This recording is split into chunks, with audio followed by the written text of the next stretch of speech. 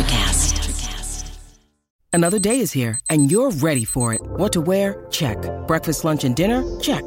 Planning for what's next and how to save for it? That's where Bank of America can help.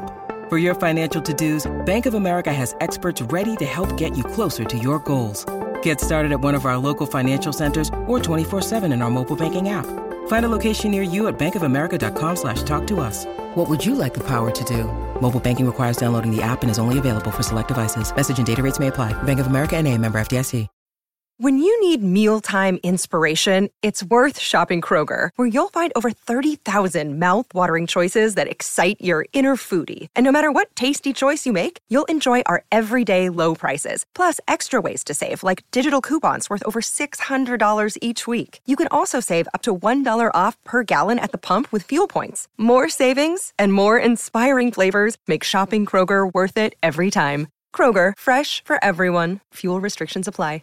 Hold on to your butts. We are changing the course of history as we see it. That is what Wesley demands. Now this affects Iris. Iris, where are you? What you feel only matters to you. I do not entertain hypotheticals. The world as it is vexing enough. Iris, I have a tip for you. Don't take drugs! Or Whatever Movies with Wesley and Iris. What up, and welcome to Or Whatever Movies. I'm your co-host, Iris, and I'm here with my older brother, Wesley, or am I? And today we're talking a movie from 2005 to kick off the Halloween season. Yay! The Skeleton Key. And our first ever Kate Hudson review. I mean, are there many? She's got like Almost Famous. I mean, that would be a good one to review, but she was a thing. 20 years ago, big deal. Oh yeah, How to Lose a Guy in 10 Days. Fool's Gold. She had like the Matthew McConaughey thing going. Successor to her mom, Goldie Hawn. And she is or isn't Kurt Russell's daughter? Is not. She's someone Hudson's daughter? Yep. Yeah, she's all fresh-faced and playing a 25-year-old. Yeah. I read that she was pregnant. It actually delayed the production of this movie. And then after she had her baby, then she like worked hard and lost a bunch of weight or whatever to play this role. And then she would like do a scene and dart out of the room and feed her kid and come running back in and stuff. No way. Go Supermom. And that's the child that she had with the Black Crowes singer? Yep, Art Imitates Life. This, I believe that was her kid with Chris Robinson, but she's kind of a groupie in her own right because she also had a child with your boy from Muse. Matt Bellamy. And they never stayed together. I got nothing against Kate Hudson. I don't mean to say that in a disparaging kind of way, other than the fact that she took our original, one of our proposed podcast titles, our name, the name we came up with. Did it have something to do with brother and sister? Yep, it was Sibling Revelry with Oliver Hudson. How's that going, Kate Hudson? Right. You can't. That's our gimmick, that we're siblings. I mean, it's a hook. It explains our relationship pretty handily. But I don't know if it's a gimmick. It just is what it is. So had you not seen The Skeleton Key? You know, it had been a long time. I remembered, I'm here, Lord. Take me. Anytime, Lord.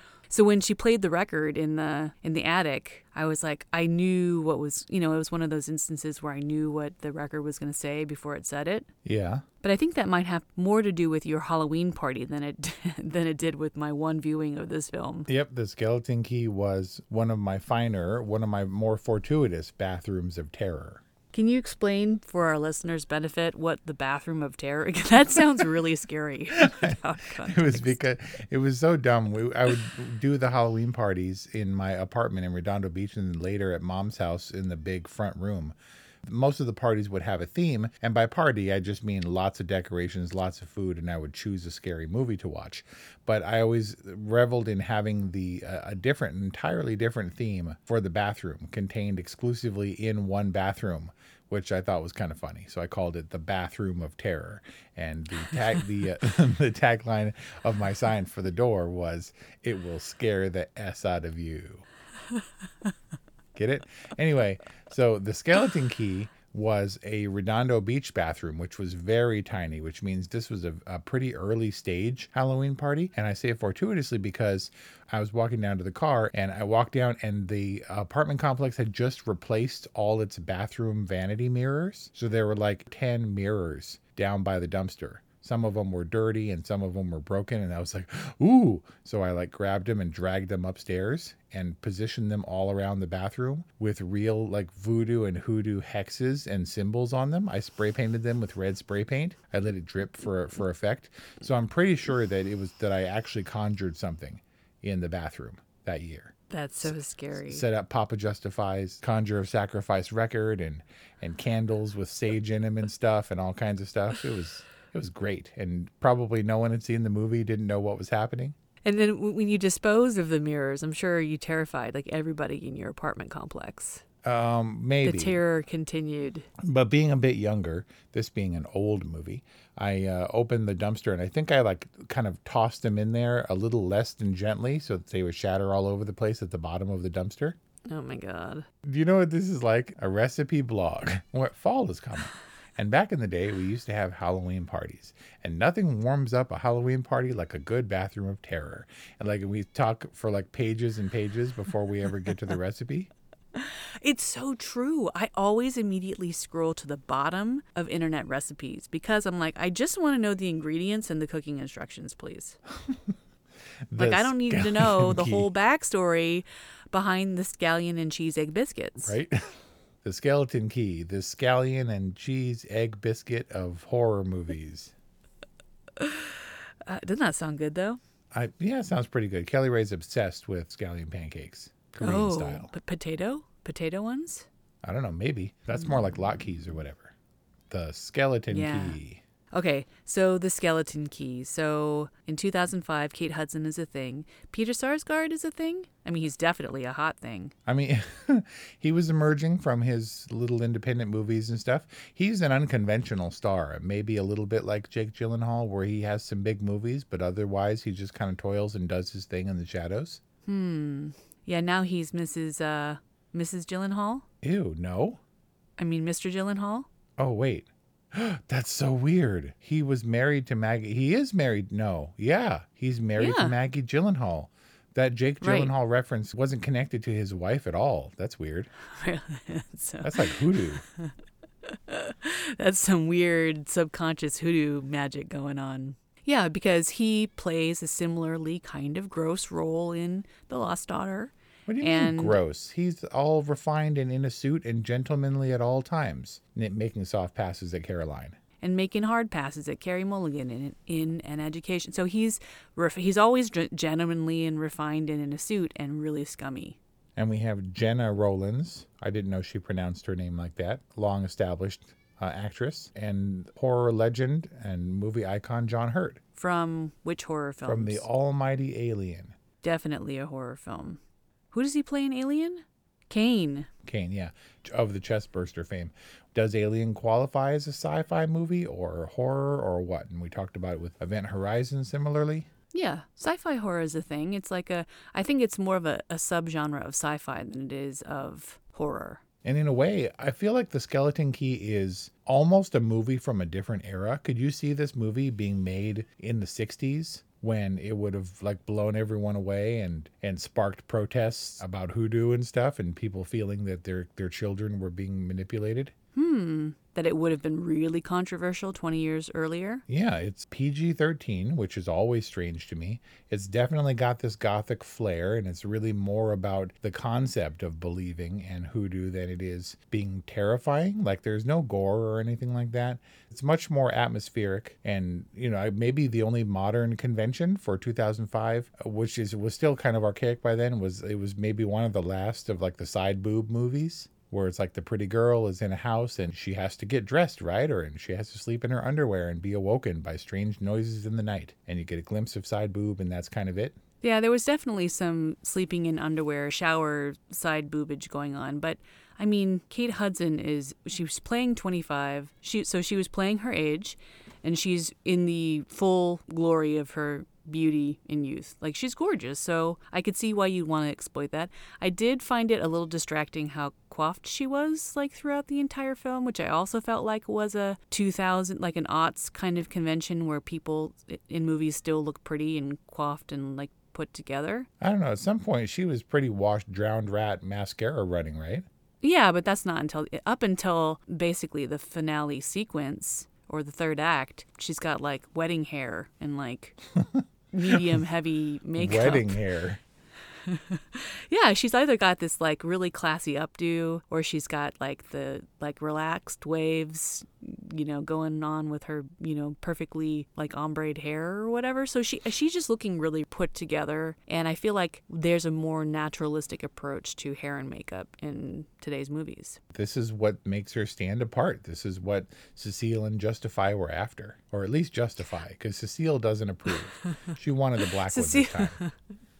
Right. And so I was thinking, I mean, did it go through your mind that maybe Justify was like interested in a white woman? Yeah. And the great thing about this movie, and the reason why we're talking about it, is because this movie originally is a washer for the first time, and that's great. And there's a lot of nuance. There are hints and things to what's coming down the pike, but watching it again is really, then it becomes a watcher. So it's a great combo washer type of movie. But she expresses her concern. She's like, I can see the children are getting acquainted, and he's like, oh, Violet, right? But Mama Cecile is irked by Justify getting all up on this young girl. Whereas we realize at the end that he's just getting acquainted with his new wife's body. Well, I mean, she knows no such thing. And remove your perspirations. Right. Which I never quite understood. Well, it's perfectly in keeping with the Violet character. And it just means that, you know, you're getting a little excited there, like slow your roll. Okay. I'm sure it's some Southism that we just don't understand. Well, and definitely those are hints, right? These are the sort of antiquated methods of speaking and things, you know, because these two have been around for like 100 years, give or take. Right. So in the reveal, I think the saddest revelation about the Cecile and Justify story is that when the party went south and they start south, get it? Wow. That should be the title of the movie, or like a tagline, this party is going south. When the party goes really badly, the saddest thing for me was to realize that when they hung Cecile and Justify, which is horrible in and of itself, they were actually hanging the children. And this is why we're talking about the Skeleton Key, because I take absurd joy in that, in a way, writer Aaron Kruger and the crew of this movie pulled one on Hollywood. In what other PG-13 movie can you brutally murder two kids by lynching? And it's just like, oh man, those poor slaves. They were just trying to teach the curious children about hoodoo. And it's like an hour and a half later, this revelation, and you have no clue what's happening. It's only upon rewatching that you unearth that gem. You're welcome. It's so awful. I mean, it's awful all around, but that extra layer just makes it truly horrifying. And I guess they kind of get around it by showing the flashbacks and just that really PC, quick cut, off-centered footage where you get a hand or you get a rope, but you never get like a body dangling from a tree. You get some feet. I'm gonna gently disagree. This is like recalling the Event Horizon flashbacks long after the fact. It was pretty hellish. Like the kids, okay, fine. At the end, Caroline and the whole time Ben, who is now the home of the spirit of the lawyer, right? He's been dislocated or disembodied or disincorporated and put into the old guy's body. Yep. And he realizes with kind of a quiet horror everything that's happening to him, and there's not much he can do. He tries to communicate. Caroline, when she wakes up, you know, she's actually talking a little bit, and she's horrified at the recognition that she's been put into this older lady's body. But boy, when those kids are in the bodies of Justify and Cecile, they're like convulsing and their eyes are rolling back in their heads. It's really bad. Ooh.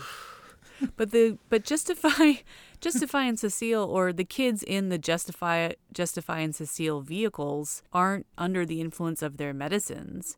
I mean, couldn't they speak out and be like, "Don't kill me, I'm your daughter"? Don't kill me, I'm your son. See, that's the thing. I don't think they understood what was happening. The kids. Whereas as full-fledged adults, perception being a little bit more refined, you can kind of understand. But for the kids, it must have been totally confusing. And unfortunately, they were put out of their misery pretty quickly. But man, I don't think the censors, I'm guessing, probably watched it and were like, oh man, that was some moody, atmospheric PG-13 goodness, right? And never bothered to revisit the concept. They approved it and moved forward, but then never went back to reconsider it. It's like a body possession tale. Next. And when you follow the whole story of that family, it's pretty tragic. So the kids are disembodied and then hung. And then Cecile and Justify live out their days as the kids. Right. Justify and Cecile are moving down the generations, and then ultimately Cecile ended up in Caroline, and Justify ended up in the lawyer. What was the lawyer's name? Luke Marshall. Yeah. And so they'll dispose of Violet and Ben. Yep. As needed. I guess they're institutionalized. They weren't murdered or anything. I don't know if they'll die of a stroke, but they're incapacitated, and they were trucked off in the ambulance to God knows where, staring at each other. Well, they feed Violet the same medicines that they were feeding to Ben. I don't understand. Do they actually keep them in this kind of paralytic state, or is it just to subdue them, and the horror and trauma keeps them in a paralytic state? I don't know I'm not sure exactly, because for a while they said at the end, Caroline, who was now Cecile, said she's even lost her ability to speak. It's so sad. But she was whimpering and saying, no, no, when she first was in the Violet Devereaux body. It's a bit confusing because Cecile as Violet was keeping the lawyer in Ben Devereaux down with the medicines.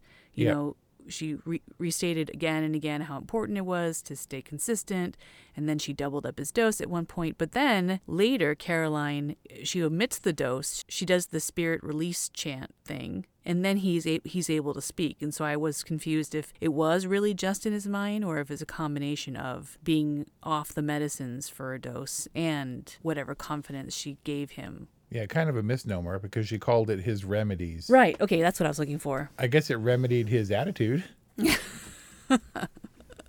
Okay, and so this is where it kind of starts to fall apart for me a little bit, because is Violet hiding the help me cloth because she's messing with Caroline and she's trying to get her to believe in this very twisted way? Or is Violet just trying to conceal Ben's true identity? I think she's trying to conceal it. Although there is something to be said for exposition. We see the flashback and we come to understand later what it means. But she does do an awful lot of truth-telling to Caroline in divulging the history of the house in the first place. Caroline doesn't really need to know all that stuff. And it's a convenient exposition tactic by the filmmakers. It is. And I justified it because it all chalked up to this is Violet's ploy or plan to get her to believe. The more information she has, the more likely she is to believe. Yes. As a matter of fact, one of the taglines for the Skeleton Key is, "You will believe." They don't have "This party's going south" on there. But some of the other ones, a little bit clunky, are the Skeleton Key. It can open any door. And my favorite, fearing is believing. That one's all right. It's got some kind of market gimmickness to it. The key art's pretty bad. Why would you not? Wow. Okay, you will believe is fine. It's kind of X-Files-y. It can open any door is, I guess, as good as any for a movie called The Skeleton Key, especially considering the fact that I don't know why it's called The Skeleton Key. Well, the key plays a big role in this, and I thought it was a really nice touch of the filmmakers to get specific about the key. The key as a hero prop is all old and creepy looking. There's some really cool lock mechanism close-ups. There's even that one crazy keyhole shot, which was a little unrealistic, but still kind of stylistically cool. But why is it called the Skeleton Key? I don't know. I'm asking. Well, so obviously the key has the very practical application in this massive house, but I think it's also a metaphorical key to unlocking a version of eternal life. Good one. Is that a stretch? It just opens all the doors? I mean, it's like the master solution to the great tragedy of life. Mystery solved. I am here for it. It's the One Ring, dude. And it's stylistic and cool and visual. Yeah. And this is really, it really is. It's like she's unlocking doors. She's checking off boxes. She's going through a really thorough research. She's researching. She's detectiving. She's sleuthing this out. Like, Caroline is such a wonderful character. She's active. She's brave. She is capable. She's smart. Like, it's a really great twist that you are rooting for Caroline. And I kind of assumed for a long time that she would succeed, which she really doesn't. Yeah. That's the as John Hurd put it, an unconventional ending, is particularly for Hollywood. I mean, you think that she succeeds because her body lives on and stuff, but it's very twisted. And we chose this movie for a reason. What would you classify this movie as? I'm not sure that this is horror. Probably best in the thriller vein, kind of a twisty, mind-bendy kind of way. Yeah, like a thriller. I wouldn't say a religious thriller. It's a spiritual thriller. And in that sort of not in-your-face horror, gory element, I think this makes for, number one, a really good Halloween movie, and number two, a really good discussion for a type of movie that doesn't rely on, man, it was so gross when the thing and the head cut off or whatever. It's atmospheric, and in a way, in a Django Unchained kind of way, this Western aesthetic and cowboys appeals to me in a weird way, and also the Southern thing really works. The backdrop is gorgeous, and New Orleans, not only the modern day stuff with Caroline and Joy in the quarter, but also this kind of older throwbacky feel where she's on an ancient plantation house, and with the Spanish moss and she like rose through the swamp from Terrebonne Parish to New Orleans. Like, it looks awesome.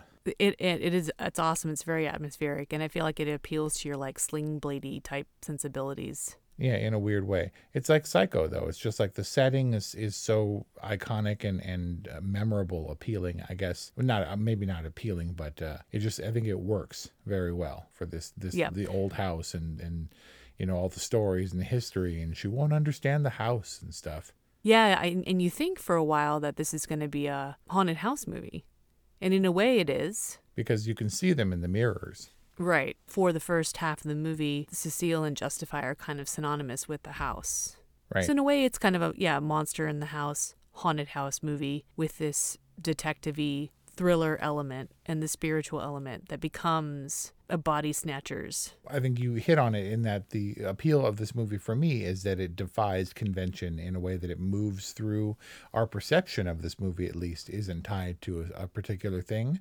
You can see that you have creepy enough imagery in general, and it goes from the worry that it's a ghost story and poor Ben is incapacitated in a house full of ghosts, and then maybe it's a elder care thing where Violet is trying to murder Ben for whatever reason or whatever, and then it descends into this whole body switching thing really kind of at the last stage where we fully understand it, even though the clues are present for the rest of it. Right, and especially when you look back at it. Why was Ben so afraid of the mirror? He just didn't want to see the horror of who he was. Like, why Violet was so against it made me think that it would reveal them as being Cecile and Justify and not themselves.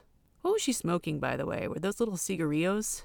I don't know, man. It's all homespun stuff. But I do think everything had a purpose. I mean, we had to show her smoke because that was so the slowpokes can understand, oh, see, Caroline is smoking just like Violet did. She's Violet. You mean she's Cecile? Well, yes. There's 3 layers we have to go through here. The actor layer, the character layer, and then the character within the character layer. And that's good. It's ambitious, and it's surprising when we come to pass. Looking back on this movie, I think of it fondly for any of its like 90s feeling side boob conventions. There's the twistiness that's admirable for a movie that flew under the radar, I think, purposefully. And so how do you feel The Skeleton Key fits into our Halloween programming for 2022? I mean, what do you say about horror movies? It's kind of hard. Oh, was it scary? Was it effective? Was it kind of a cheat? And I don't think it qualifies as a cheat because it's so methodically plotted and takes us on this journey even if we don't realize it at the time. I think it's a pretty smart thriller that is generally my type of horror movie. I have decided that moving forward, all our reviews in one way or another are going to be tied to Top Gun Maverick. Is that just because you are now like intrinsically tied with Top Gun Maverick? I've just decided all movies are going to be tied in some way to Top Gun Maverick. And this has Ehren Kruger as the writer. And I was following writers at the time, and the Skeleton Key, I was like, whoa, that was twisty and unconventional. I'm going to follow this writer. I saw a thing of him speaking, and he was a dorky dude with a little goatee and a full-on mullet. And I was like, ugh, let's see how well Ehren Kruger holds up. Ultimately went on to co-write the screenplay for Top Gun Maverick. Wow, with heavy hitter Chris McQuarrie. And so Ehren Kruger is doing his thing, I think in part because of this neat little twisty script that maybe was on spec, I'm not sure. But I thought that it had enough. The Skeleton Key stood out from other horror movies and kind of the way that it was marketed and lumped in with terrible key art and just generally, oh, this is like The Grudge or the wasn't there one called The Eye with Jessica Alba? Maybe. That has very similar key art with this grayed out eyeball or whatever. Oh, I think it stands apart from, the conventional genre that it was lumped into. And for that reason, I remembered it made it a bathroom of terror and wanted to bring it to you, the masses, and Iris's attention again. And so, is The Skeleton Key from 2005 a totally? Nope. I've watched this movie a lot, and I mean, I guess in a way it could be a soft totally. I think that all of the participants in this movie are fine. It can get a little dumb because you either believe or you don't, right? And I would imagine that if you do believe, and if like voodoo or hoodoo is your thing, this could be terrifying. It's a Freddy Krueger style situation where you couldn't ever really escape. Like nobody's safe, even the young and healthy and stuff. And these people are going to hook you in one way or another. But if you don't believe, and if you're like, give it to me or whatever, there are times when they're chasing Caroline in the chase at the end of the movie, and Luke can't get to her because she hexed the door. Like It falls apart a little bit, right? And he's chasing her, and he can't cross the brick dust. And I get it that it's perfectly in keeping with the movie and stuff, but practically on screen, it's dumb that he can't get her right there because of the movie convention, the plot convention. I think it's great, and it's pretty much the only weapon she has. Because she believes or whatever. And when Violet ultimately, spoiler, throws the mirror at her, it slides across the floor as if by its own power. And she's like, I don't believe. And it takes like 6 minutes to get to her. I mean, yes. It's pretty satisfying all around. And the trick of the circle of protection, the spell that was given to her that was actually meant to keep her contained and stuff. It was just I think planted. It works really well. It does become sort of a Hollywood, scary strings chase movie kind of ghosty thing at the end. It devolves into a chase as so many action movies do. I just like thematically that they did something a little bit different in a way that made me remember a movie that I'm not sure anyone really remembers. The Skeleton Key is like the Kate Hudson of horror movies. It was a thing, and now it's not really a thing. But some people remember it fondly. As you do. So, a soft totally? Sure. Let's do it. Let's be generous at the top of Halloween season here at Or Whatever Movies. I think it's a fun watch. It might not be particularly scary. Like, it has enough creepiness to kind of make it scary, but it's not terrifying. It's more entertaining than it is terrifying, which is fine. It's a great film to kick off the Halloween season. In the words of one IMDb reviewer, it's probably the only hoodoo whodunit. Very good. There's a portmanteau in there. I'm not willing to suss it out. There you have it. A good from Iris, a soft totally from Wes. That's our discussion on The Skeleton Key from 2005, available on Peacock Premium. Check in all month for our holiday new releases and favorites here at Or Whatever Movies, orwhatevermovies.com. Contact us at orwhatevermovies@gmail.com, 818-835-0473. Follow us on social media, leave us a spooky message, and become a movie friend on Patreon because we appreciate your support. Thank you for subscribing to our podcast. Thank you for listening to this discussion on The Skeleton Key. Have a happy and safe Halloween. We'll see you next time. Are you passionate about saving the planet for future generations? Do you want to learn how to do it? If yes, then you need to tune in to the NatureBacked podcast. It's a talk show covering the changing world around us, from renewable energy, sustainable agriculture, circular economy, to ESG and social innovation. Don't miss this opportunity to discover how you can join the movement and make a difference. Subscribe to the NatureBacked podcast today on your favorite platform and get ready to be amazed. Have you ever wondered what actually happens in Congress every day? Stay informed on Capitol Hill's daily happenings with a concise, factual summary of the Senate and House of Representatives activities from the previous session, free from bias, on the Congressional Record Daily Digest podcast. Subscribe on your favorite podcast platform and discover the process from the heart of U.S. politics. The Congressional Record Daily Digest, an Electricast production. Electricast. Electricast.